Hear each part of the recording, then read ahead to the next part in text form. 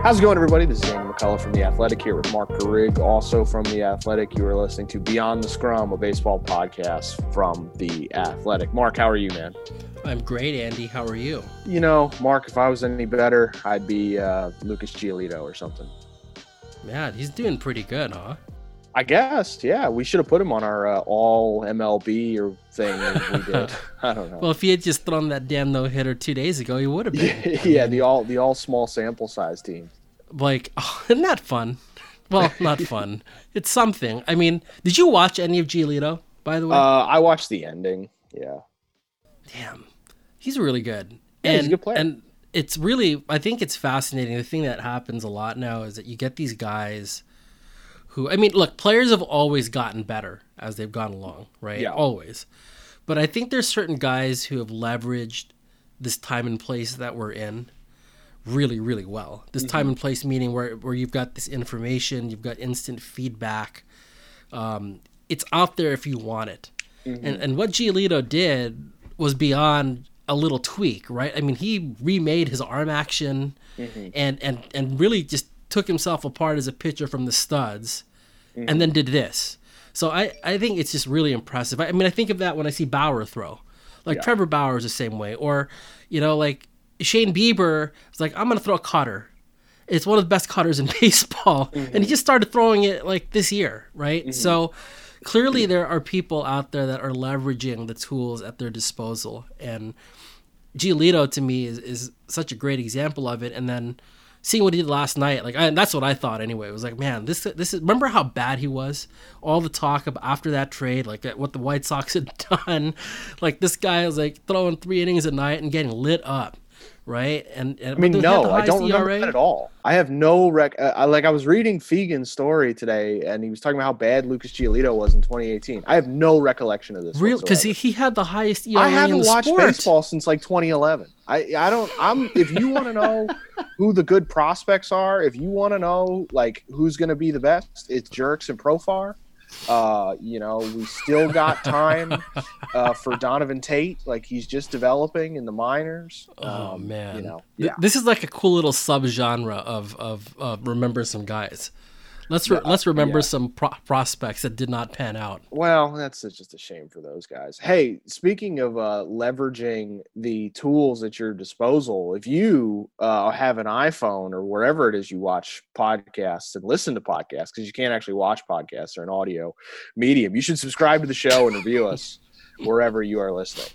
Please do that. We would really appreciate it. So we are going to talk about a few things today. We're talking about, where you hit the midpoint of the season. And so that is not a thing that some of us, myself included, thought that baseball would make it to in the form that they have. I was very pessimistic about the possibility of getting through the 2020 season, and it looks like I'm going to be wrong. And so we can talk about a little bit about that. We're going to talk about the all athletic team, which we put together, Mark and I did.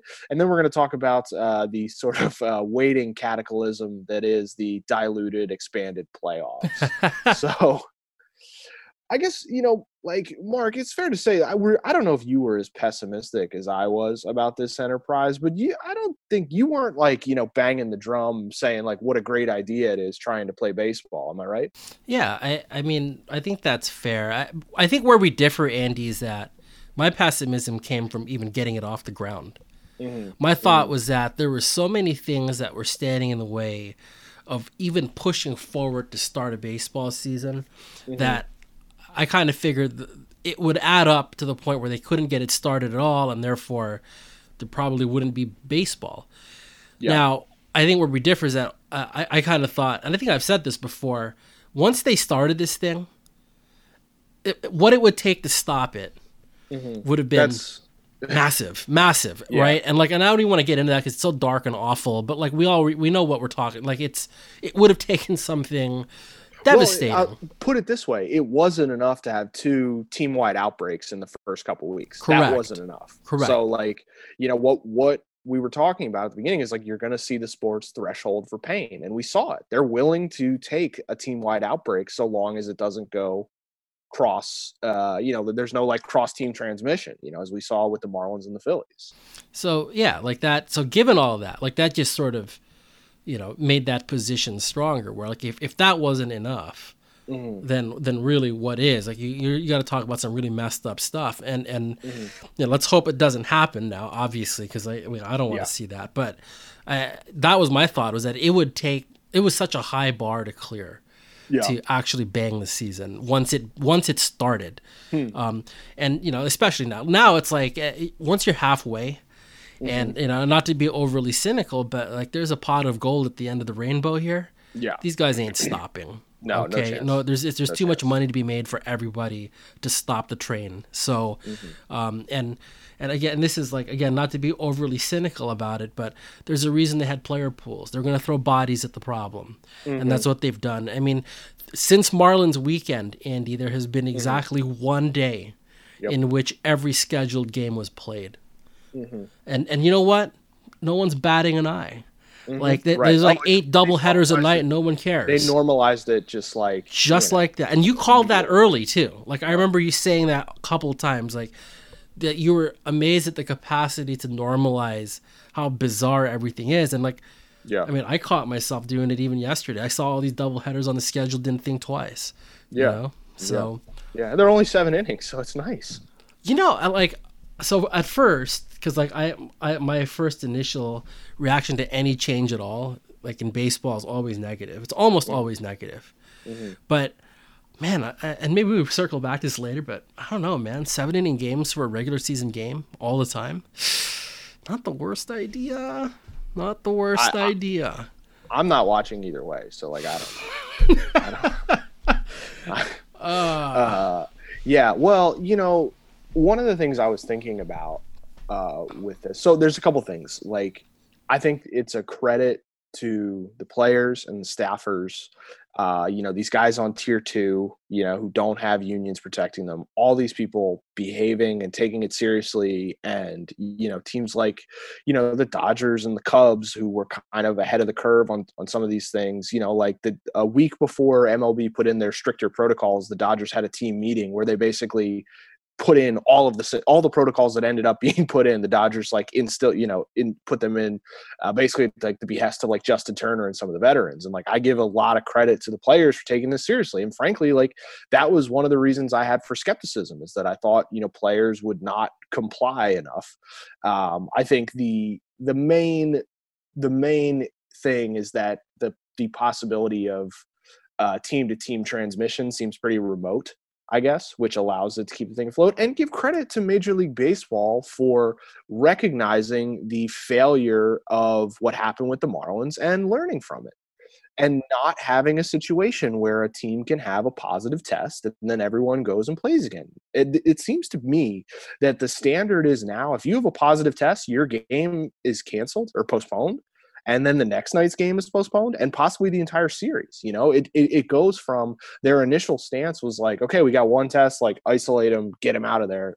And they saw with the Marlins how that can go awry. So like it's not great that it took a massive outbreak to learn this. And there were some, epidemiologists who said this should have been the protocols from the beginning, but, I give them credit for adapting, so that's part of the reason why it's been able to stay afloat, is that they've learned from the mistakes of the first week. Yeah, no doubt. And, and again, I think they showed the wisdom. If you look at that document, the first 2 that we saw, the protocols, they built in that space for maneuverability, right? There were certain things that there was gray area on that was left open on purpose so that they could adapt midstream, which they've had to do.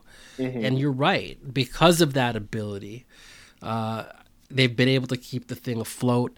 They've gotten better at responding to certain situations. And, I guess that's just the obvious reminder here, right? Like, no one's ever encountered this before. So this is going to happen, where they're going to have to learn some things the hard way. But luckily they have learned, right? Like, I mean, look at the Mets situation over the weekend. The Mets were back in play last night. Not so hot for their fans. They got shut out on both ends of a doubleheader. Oh no! Yeah, that had not happened since 1975, and the day that happened in 1975, they fired their manager. Oh no! Yeah, it's a fellow named Yogi Berra. No, yeah. Well, it's not over until it's over, Mark. I've read that. I think it was read John that. Updike who said that. That was Emerson, but anyway. It was, yeah. I enjoyed the visual of that guy bear crawling to home plate and stealing home. That was good. John Birdie, baby. John Bertie. I was thinking about this. Like, you can kind of look at this season in a couple ways now, right? Like, on the one hand, I think failure is too strong, because I think failure would have looked a lot more cataclysmic than this. But at the same time, right, the play, the quality of play is not great. There have been, there have been a lot of guys testing positive for COVID, like a not small number of guys have tested positive for COVID. There's been a significant number of arm injuries, for pitchers. There's, other guys have gotten hurt in, more sort of normal ways, but, you're talking about like Corey Kluber, Justin Verlander, Mike Soroka injured his leg, but it was still, a season-ending injury. Shohei Ohtani isn't pitching. Steven Strasburg has carpal tunnel. So like there's been a lot of damage to these guys, and they're setting up for a postseason that could produce a really fluky champion, and that doesn't feel like a really great outcome. At the same time, like, do you think baseball will be in a better place in 2021 for having played than for having not played? I mean, I would think so, only because given the cost that you just laid out, these guys knew what the cost would be. Right. Again, they literally stockpiled bodies to throw at the infantry. That's what this is, right? So they knew what they were getting into. I think the players at some level knew what they were getting into. There's risk involved, and we've seen that come to the fore. So just based on that analysis and them knowing exactly what the cost would be potentially, I think the sport would be better off. I think that's the only reason they would even go forth with this exercise. Like, I don't know how else you could justify this beyond trying to do something to preserve yourself in the long term. Now, that said, we're also talking about the same league that's gutted the minor leagues. Yeah, I was going, they're gonna gutted the minors, just like slash and burn the draft, and every team, not every team, but a lot of teams are cutting back on player development and scouting. Yeah, so that's an interesting thing on its own that maybe we address at some point, like on another show. But like, I am really fascinated with how this looks when we come out the other end, because it's not going to look the same. One could argue that there were parts of the industry that probably could be streamlined and all that. Sure. But you could also argue you're going to lose something for doing it, and make a compelling argument that you're going to lose something for doing it, even if that something isn't necessarily an element you could quantify on a spreadsheet or in a financial document, right? So and there's a lot of knowledge of this sport that is going to be booted from this sport when we're talking about this time next year. And I think that's awful. So, I think the sport will be has to be, right? As far as your question was, will it be in a better place next year for having played? Yeah, I think so, right? Like, I mean, you got to recoup some of the loss.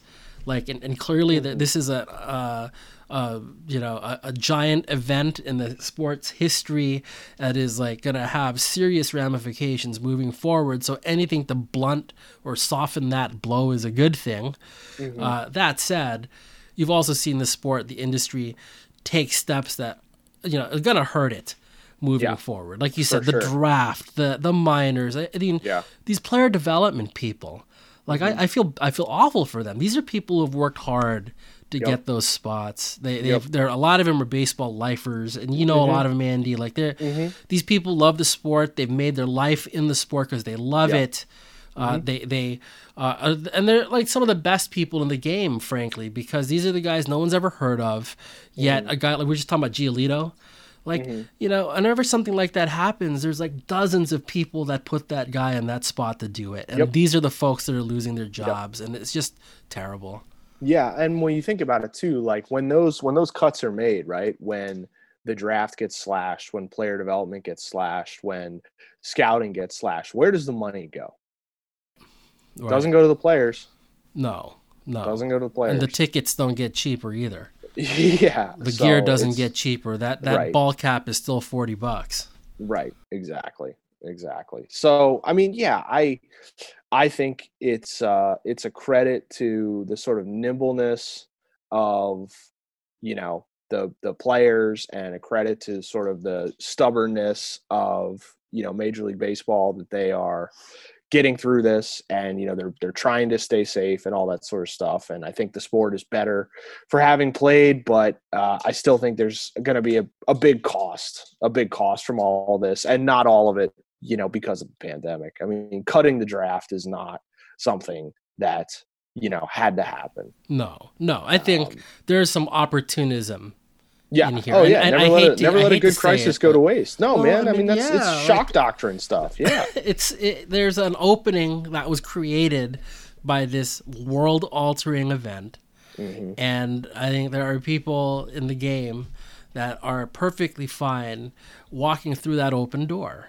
And look, hey, that's the way of the world, though, right? I mean, that's been going on since Machiavelli, and it's going to continue on, forever. So it is what it is. I hate that term, but in this case, it's accurate, man. Like, people are going to leverage pandemics. That's how it goes. And but yeah, I think. It's such a great question. I love the more I think about that, right? Like, yeah, there is a great cost to this that, frankly, I don't think anyone can really even fully capture quite yet. I think it's one of those things that, like, check back in 5 years. And where I think you'll see it is, let's see the composition of the players on the field. My guess is that there's going to be a lot of talent that we just don't see make it to the major leagues because they didn't get a chance, they didn't get the development time, they didn't have the infrastructure in place to take a player that may have been so raw and give them the time to grow into a good player, a good major league player. And it's going to show, right? Like, we see it now. Okay, we've had players taken out of circulation because of illness and injury. And you mentioned the product. Is it like, I think it's better than what it was earlier in the season? Yeah, it's improved. But like, it's still not like what we should be seeing. And I think it's more of an indictment on how bad it was that first 2 weeks. The first 2 weeks were just like, I cannot believe how bad this is. Like, guys are not only dropping like flies, but they've forgotten how to fucking throw the ball to the right base. Like, it was just. I mean, and the scouts were like going crazy, like they're texting, like it was just awful. But anyway, like, it's better than that, and that's good.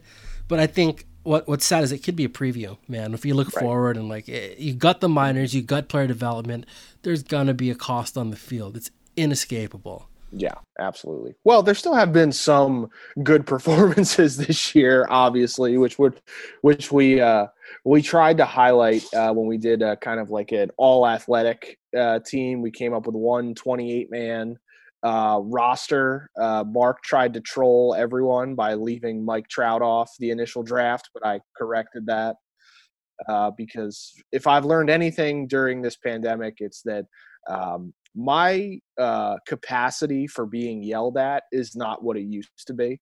And so I think I'm over just getting yelled at. So I had to correct that. We put Mike Trout on there. But other than that, I mean, Mark, was there anything like when you're just kind of like looking through, you're like looking through Fangraphs, looking through Baseball Reference, watching some games, like were there any performances that kind of surprised you by how good they've been thus far? You know what? David Fletcher for the Angels. What an interesting player that guy is. And look, they've had problems over there, right? Like, I think the bigger story of the Angels is, like, I mean, they're one of the most disappointing teams in baseball. And Fletcher, of course, is getting run because their starting shortstop was hurt, right? Andrelton Simmons went down.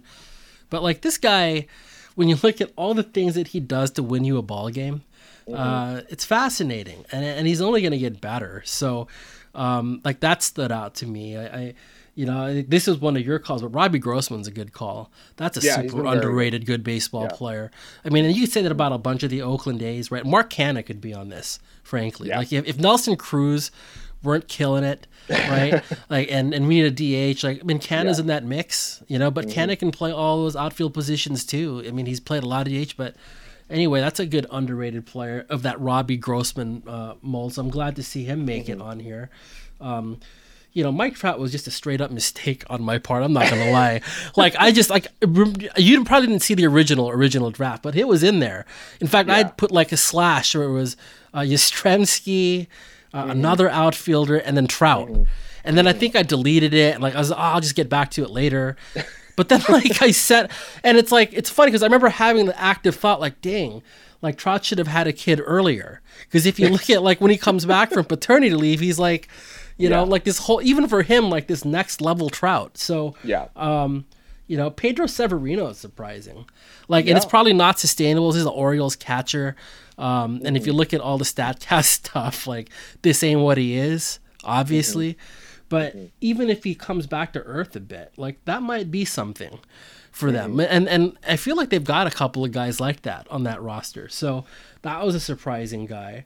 But I think like overall, and obviously, look, Mike Yastrzemski is one of the best stories in baseball right now. That's pretty wild what's gone on with him. I mean, maybe the Giants are good. I don't know. But like, Yastrzemski was interesting. But like, I think there are some positions here where the depth is incredible. Yeah. Okay, so like, here, you pick Bryce Harper, Mookie Betts, Charlie Blackmon, right? Like just, like, do you really go wrong? I mean, like, I know Charlie Blackmon's cooled off a bit since that ridiculous start, but that's still a great ball player, right? Like, despite like that otherworldly performance he had the first month, he's still someone you'd like on your club. So tough to go wrong there. Bunch of great third basemen in baseball right now too. Like, and that's sort of weird. Like, I feel like there was a long time where, man, just there weren't any. There weren't like a lot of standout third basemen, and like, there's like probably 10 that you'd be very happy with if they played on your team right now. So yeah, I mean, it's probably the deepest position in terms of star power in the sport, I would say. I don't know. Maybe. It's I mean, it's incredible. You know what shortstop is too? Shortstop, actually. And like and what's cool about shortstop is that you got a bunch of guys that do it differently. There's a lot of different players at that position that all amount to good players at that position. Like so I mean, obviously Tatis is number one on that list, but I mean, Tim Anderson, where does he rank? That's a really good ball player, and you could argue he's not even in the top 4. Like, I mean, which is crazy. That just tells you how deep that position is. So, yeah, well, when you got Story, Seager, Correa. Dude, Marcus Semien played every single game last year for the Oakland A's, for a playoff team, and was a very good player. And like, look, you just named guys that like Semien didn't even pop up yet. So that's it's such a deep position. So that was kind of fun to see, like to kind of get a sense of which spots are deeper or not. Now you did the pitching end of this. Yeah, like, I just want to say fun little fact about David Fletcher is that I believe I have been playing online poker with him throughout the pandemic, and he's pretty good. Really? I botched a hand against him the other night in a way that he played it perfectly fine. Like he played it, like he didn't do anything, remarkable, but he just played it like smart, and I just botched it in such a embarrassing fashion that I think I'm going to take like a full week off. I made a mistake on almost every street. It was really bad. Wow. Have you ever done that before? Yeah. Like mess up so badly that you took a 1 week, like just really? Oh yeah. I've taken like a month off before. Wow. Yeah. I've like walked out of the casino in LA and just been like, well, I'm not coming back here for a long time. And it's all just, because of like mistakes that I'm making. Like I probably get as irritated by bad beats as anyone, as like the average person, but I am way more like I grind way harder on like mistakes that I'm making. Like that's interesting. It's very, so I botched this one so bad that I have no one to blame but myself. Do you tend to make the same types of mistakes when you're playing poker, or are they all over the place? No, it's pretty common. I tilt way more than I should, and I'm like aware of it, and I just can't stop. I struggle with impulse control to begin with, as my diet would explain. But I mean, I have bad tilt control. I I don't think through hands enough in the moment. A lot of times I will either not formulate a plan during a hand, or I will either I won't formulate a plan during a hand, or I will follow a plan even when traveling along the plan it becomes clear it's not going to work. So just I'm not very good at poker is what I'm trying to say. So that's anyway, interesting. David Fletcher, though, I believe is pretty decent. So I did the pitchers, and there was a couple things I wanted to have. We wanted to do 14 and 14, and I wanted to have a representative number of relievers. But then I realized, what in God's name? Like, how in God's name are you supposed to choose between all of these relievers? Like, I have no idea. Like, you tell me how to pick between, guys who have made 15 appearances. Like, it's insane. So went with James Karinchak and Liam Hendriks as the two relief choices. I had Nick Anderson and Drew Pomerantz on there in an original draft, but they both got hurt over the weekend, so we cut them and then added Robbie Grossman and Mike Trout. But yeah, I mean, one of the interesting things in combing through this list that I enjoyed for the pitchers was just the variety of guys, like, as you mentioned, we're talking about shortstops, but, thinking about like the way a Shane Bieber pitches compared to the way a Zach Greinke pitches. Greinke, whose fastball is sitting 87 and hasn't given up a homer yet this year.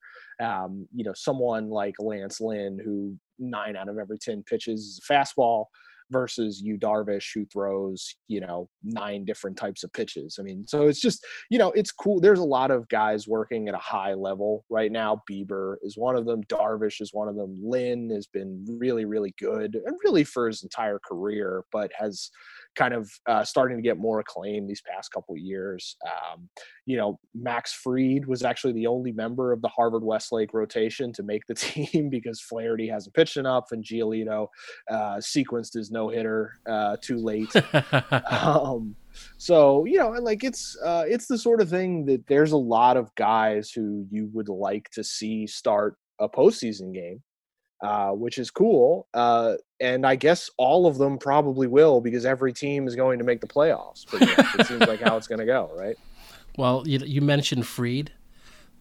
I mean, look, there's a good list. There's a lot of great pitchers on this list, and then you could add a couple more even. Like, it's been fun to watch some of these guys stick out in such a bizarre season, right? Because, like, starting pitchers especially are so routine-oriented that I'm, like, shocked at how many – like top flight performers we've seen. Like the fact that Bauer and Bieber and Sonny Gray, that they're doing this despite the fact that routines are just all messed up, is super impressive. But to me, the most impressive guy is Fried, because like we mentioned, Soroka going down is one of those great pitchers that went down for the season. How many other pitchers do you think that started a game for the Braves this year has an ERA plus of over 100? So Fried is at like two something. Like, I mean, he's at 361 actually. 361. Okay, so wow, what 361? Yeah. Damn. All right, so he's been great, clearly. So, how many other starting pitchers do you think on that club has an ERA plus of 100 or better? So league average or better. The number appears to be 0. There's like one. Yeah, and I can't remember. And he started 2 games, and so it's it's Josh Tomlin. Is it? Oh my gosh! So there you go. Like, I mean, that's incredible. So the Braves, with this disaster, as far as like their pitching goes, and Soroka was so huge for them. He goes down. What Fried has done in that context is so impressive to me. And he's not like a guy. To your point about doing it differently. He's probably not even striking out anywhere close to 10 per 9, I would think, right? Like, it's probably somewhere like 8. I haven't looked at it in a bit, but it's a shade under 9, 8.7. Okay, 30, so 33 guys in 34 innings. So that's not a lot, right? And he's come from the left side, and but look what he's done. I mean, he's a young guy. He basically has taken the staff, put it on his shoulders, and the Braves are getting it done because he's stabilized, or at least provided some stability to that staff. So I've been really impressed with what he's done in that context, for sure. We're going to take a quick break, but we will be right back. So if the season ended today, the Braves would play the Cardinals, who are a game over 500. The Cubs would play the Rockies, who are 500. And the Dodgers would play the Giants, who are a game under 500, but are only a game under 500 because they beat the Dodgers last night. How nervous do you think Major League Baseball is nervous about the chance for sort of like historic spoilers in October? Will they care? Absolutely. Yeah. Absolutely. You think so? Okay. I mean, you imagine the nightmare. And here's the thing. Let me paint you a picture. Tampa Bay San Diego World Series. Yeah. Is that really that difficult to see, no matter how those teams enter the postseason, for them to come out of their respective leagues holding a pennant? Is that really that difficult to see? No, it's not. It's not. So, and they knew that. Like, that's part of the price that you pay for expanding the playoff pool and having more fan bases engaged, is that you're opening the door for more variance, right? Yeah. So, if I'm the Dodgers, it's like, God, they're really good. First of all, dude, you know what? You and I had a conversation probably 2 weeks ago where you're like, the Dodgers are clearly the best team in the sport by a significant margin. Yeah. And I pushed back a bit. I was like, I agree. They're really good. They're probably the best team in the sport. Is the margin significant? I don't know. And then like all these teams that like I thought would be in that mix, like got banged up or started playing poorly. So yes, you're right. They're the best team right now by a significant margin. Yet, they also, I feel like, face a bunch of threats in that league that could be that total pain in the ass 8th seed that could give them a problem. Mm-hmm. And that's, and I don't even think it's the Giants per se. It's teams like Milwaukee.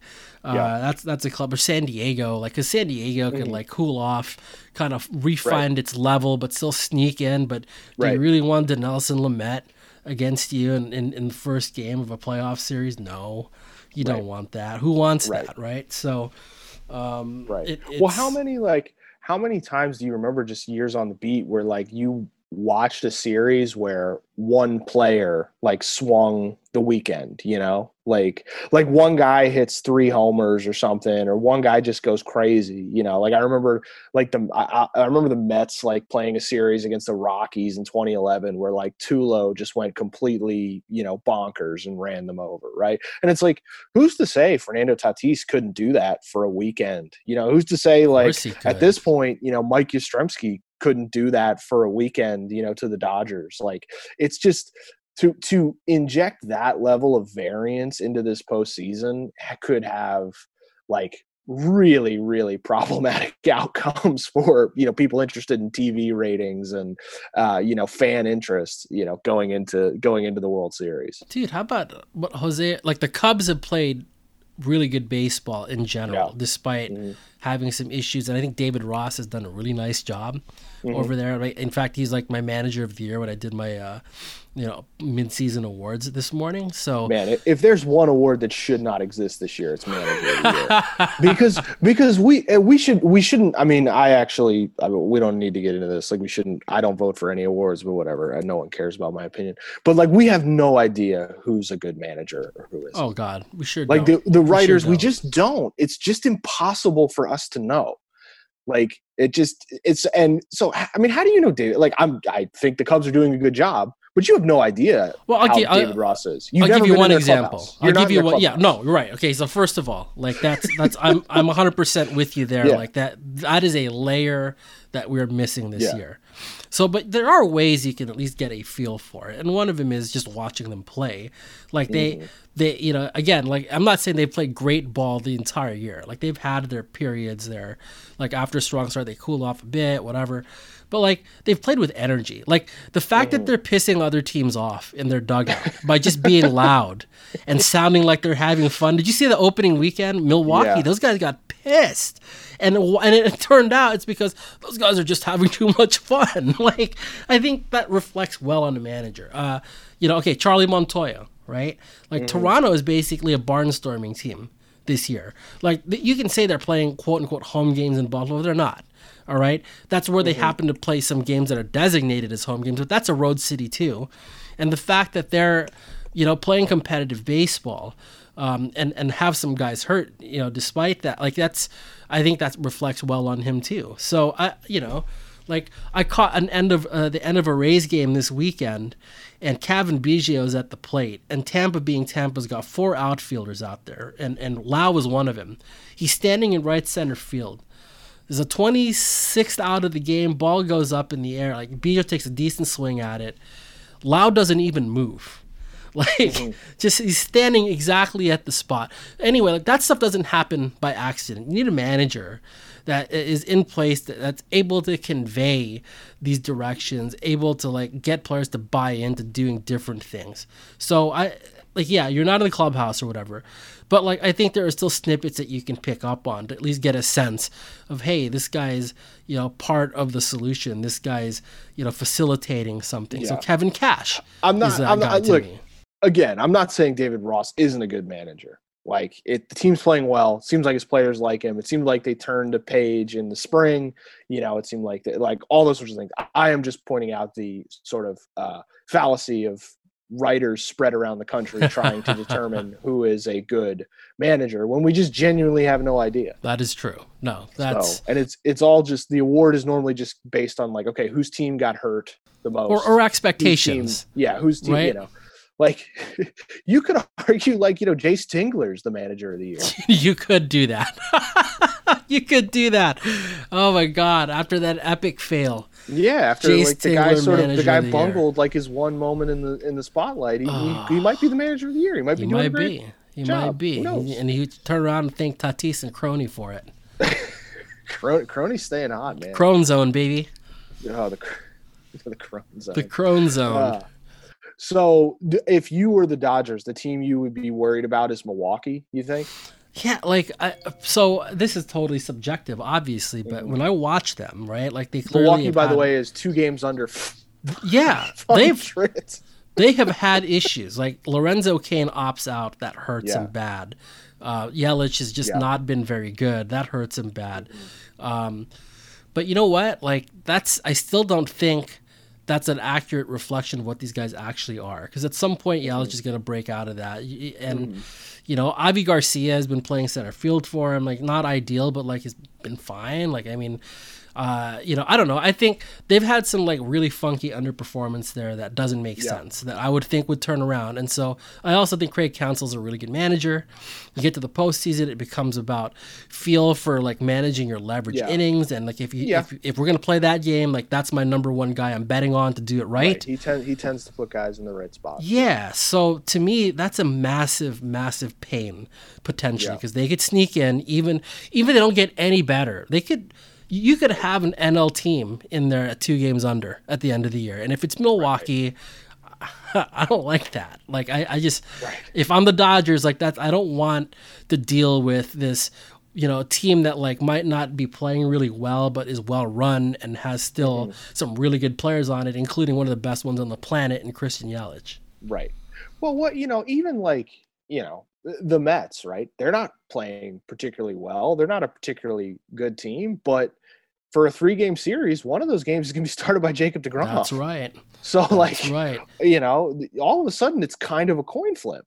Yep. And by the way, a bullpen that has pitched a lot better. Yeah. Okay. So like they're not totally in the wilderness. It looks like it because that's just how it is with them sometimes. But like I still don't like. I mean, if you're gonna tell me, Pete Alonso is not gonna hit for power this year, like I'm not taking that. I mean, he's obviously going to at some point be that guy. I think, right? Mm-hmm. So like they've got a bunch of dudes like that there. That could be a real pain. Philadelphia. I know that sounds insane. The thing is, but Philly could be that. There's no team in baseball, really. There's like 4 teams in Pittsburgh baseball. Isn't going to be a threat to anybody. But every other team besides like Pittsburgh, like the Mariners, the Angels are awful, but I don't particularly understand that. But anyway, like I don't almost every team in baseball, you would not be thrilled about having your postseason fate be decided in a 3-game series against them. No, because there's just so much variance. And it just, I don't know. Like, which punishes you the better the team that you are, right? Yeah, like you're more harshly, like the Dodgers and Tampa Bay and the and the Yankees when they're not banged up. Those are the teams that get punished by it, right? If you're the Dodgers, you should be absolutely furious that they're that they've expanded the playoffs, and with the idea that they might expand the playoffs in the future. Yeah. for sure. Because it reduces the reason why I'm like very strongly against expanded playoffs, and the reason why I think that the wild card game, while it has produced some really remarkable like individual games, has had a net negative on like baseball, is because it reduces the incentive for teams to try and build super teams, and super teams are like the best part of baseball. Essentially, I think is teams like the pursuit of a super team is the best part of baseball, so that you assemble rosters that are, you know, like stocked to the gills with talent, whether that's assembled through, you know, spending or, you know, the draft or, you know, whatever sort of alchemy the Rays do to turn up, you know, random guys.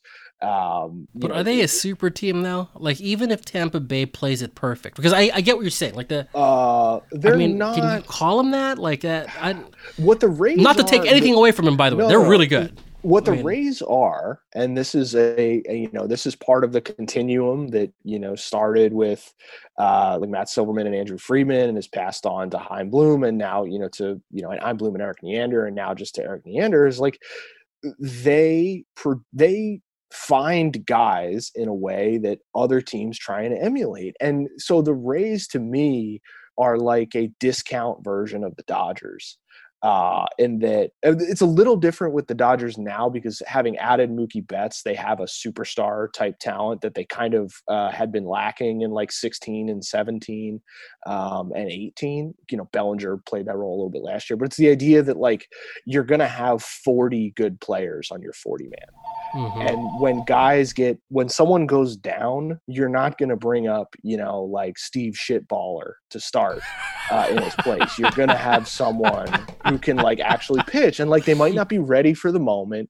You know, they might like I remember like, you know, the Dodgers bringing up Caleb Ferguson a few years ago to like start on a spot start. And it was like the kid clearly wasn't ready. He was a little overwhelmed, but like it wasn't like he was a 33-year-old guy who was, you know, on his way out of the sport. Now that has some issues in terms of like, you know, pushing out, you know, veteran type players. But I think in general, what it does is it incentivizes young players, and that they know that there's a chance if they perform.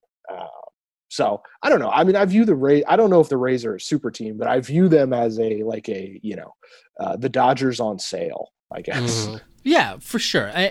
So like that's an interesting way to phrase it, right? Like, it's a super team, this idea that they're the best part about the sport. And I think in an ideal world, sure that would be. But I just think there's so many differences in the markets that are just inescapable. We can talk about how wrong it is that it's that way. We can talk about how virtually every owner can actually spend whatever the hell they want. Okay, like they can. Right, but that's the thing. But here's the thing, though: if you let teams get into the playoffs by winning 84 games, then owners won't be incentivized to spend. But they aren't anyway. Like, they almost aren't anyway. Get rid of the wild card game. Make it so 4 teams make the playoffs. Yeah, I kind of like the setup the way it is. Like, I get your point, and like I understand it. It's just, you know, maybe this is just also like the bias of having grown up rooting for a team that was never going to spend money. You know, like, and actually at one point had spent money, which is funny. Like the A's back in the day. The Niners didn't spend a lot when you were a kid? Stop. I mean, Jerry Rice had to be expensive. They did spend a lot of money. They did. They did let Joe Montana go. So they did that. But they had Steve Young ready, and that's right. You know, next man up. Yeah, that's pretty good. And then after him, it was Steve Bono. No, it was not Steve Bono. No, when Steve Young like missed like half a season one year, Bono most of the season one year, Bono went and took him to 10-6. Yeah, Jeff Garcia was the starter after Steve Young. Right. Yes, he was pretty good too. Anyway, like I mean, I just wonder, like, you know, if you view the sport as like, okay, the pursuit of super teams, and I think that's a very big market centric way to look at it, and there's nothing wrong with that. I also just wonder, like, if you're, you know, a fan of one of these teams in another market, that's just so dispiriting, you know, because like Tampa Bay can be really good, but they're never going to be a super team. And the same that Minnesota Twins can be really good and never be a super team. So like, why not? I don't know. Well, we know that they're not going to spend the money, and like that's a different thing altogether. That's a different thing altogether. Like that's just that's dream, like, you know, Mark, dream to imagine. You know, like you need to have a growth mindset. Do you have a vision board near you? Is that you're looking at like, yeah, I get that. Look, I get that the, you know, the economics of the sport, you know, say this, that, and the other about like how much money you can spend, but it's also a false construct. We don't see the books. And if baseball was such a, you know, marginal enterprise, then all these guys would just sell their investments. And right? get No, out. I know. Like it's clearly a great I business. grant you they this clearly point. can spend more. I grant you that. I grant you all of but that. they should be incentivized to spend more. Yeah, I just don't think it'll ever quite play out that way, unfortunately. Dream to imagine. I should dream more. Yeah, you should. Well, we got to wrap up, but thank you everyone for listening. This was a fun one. If you are not a subscriber to The Athletic, go to theathletic.com/beyondthescrum and get 40% off for a 1-year subscription. We will be back next week. Thanks for listening.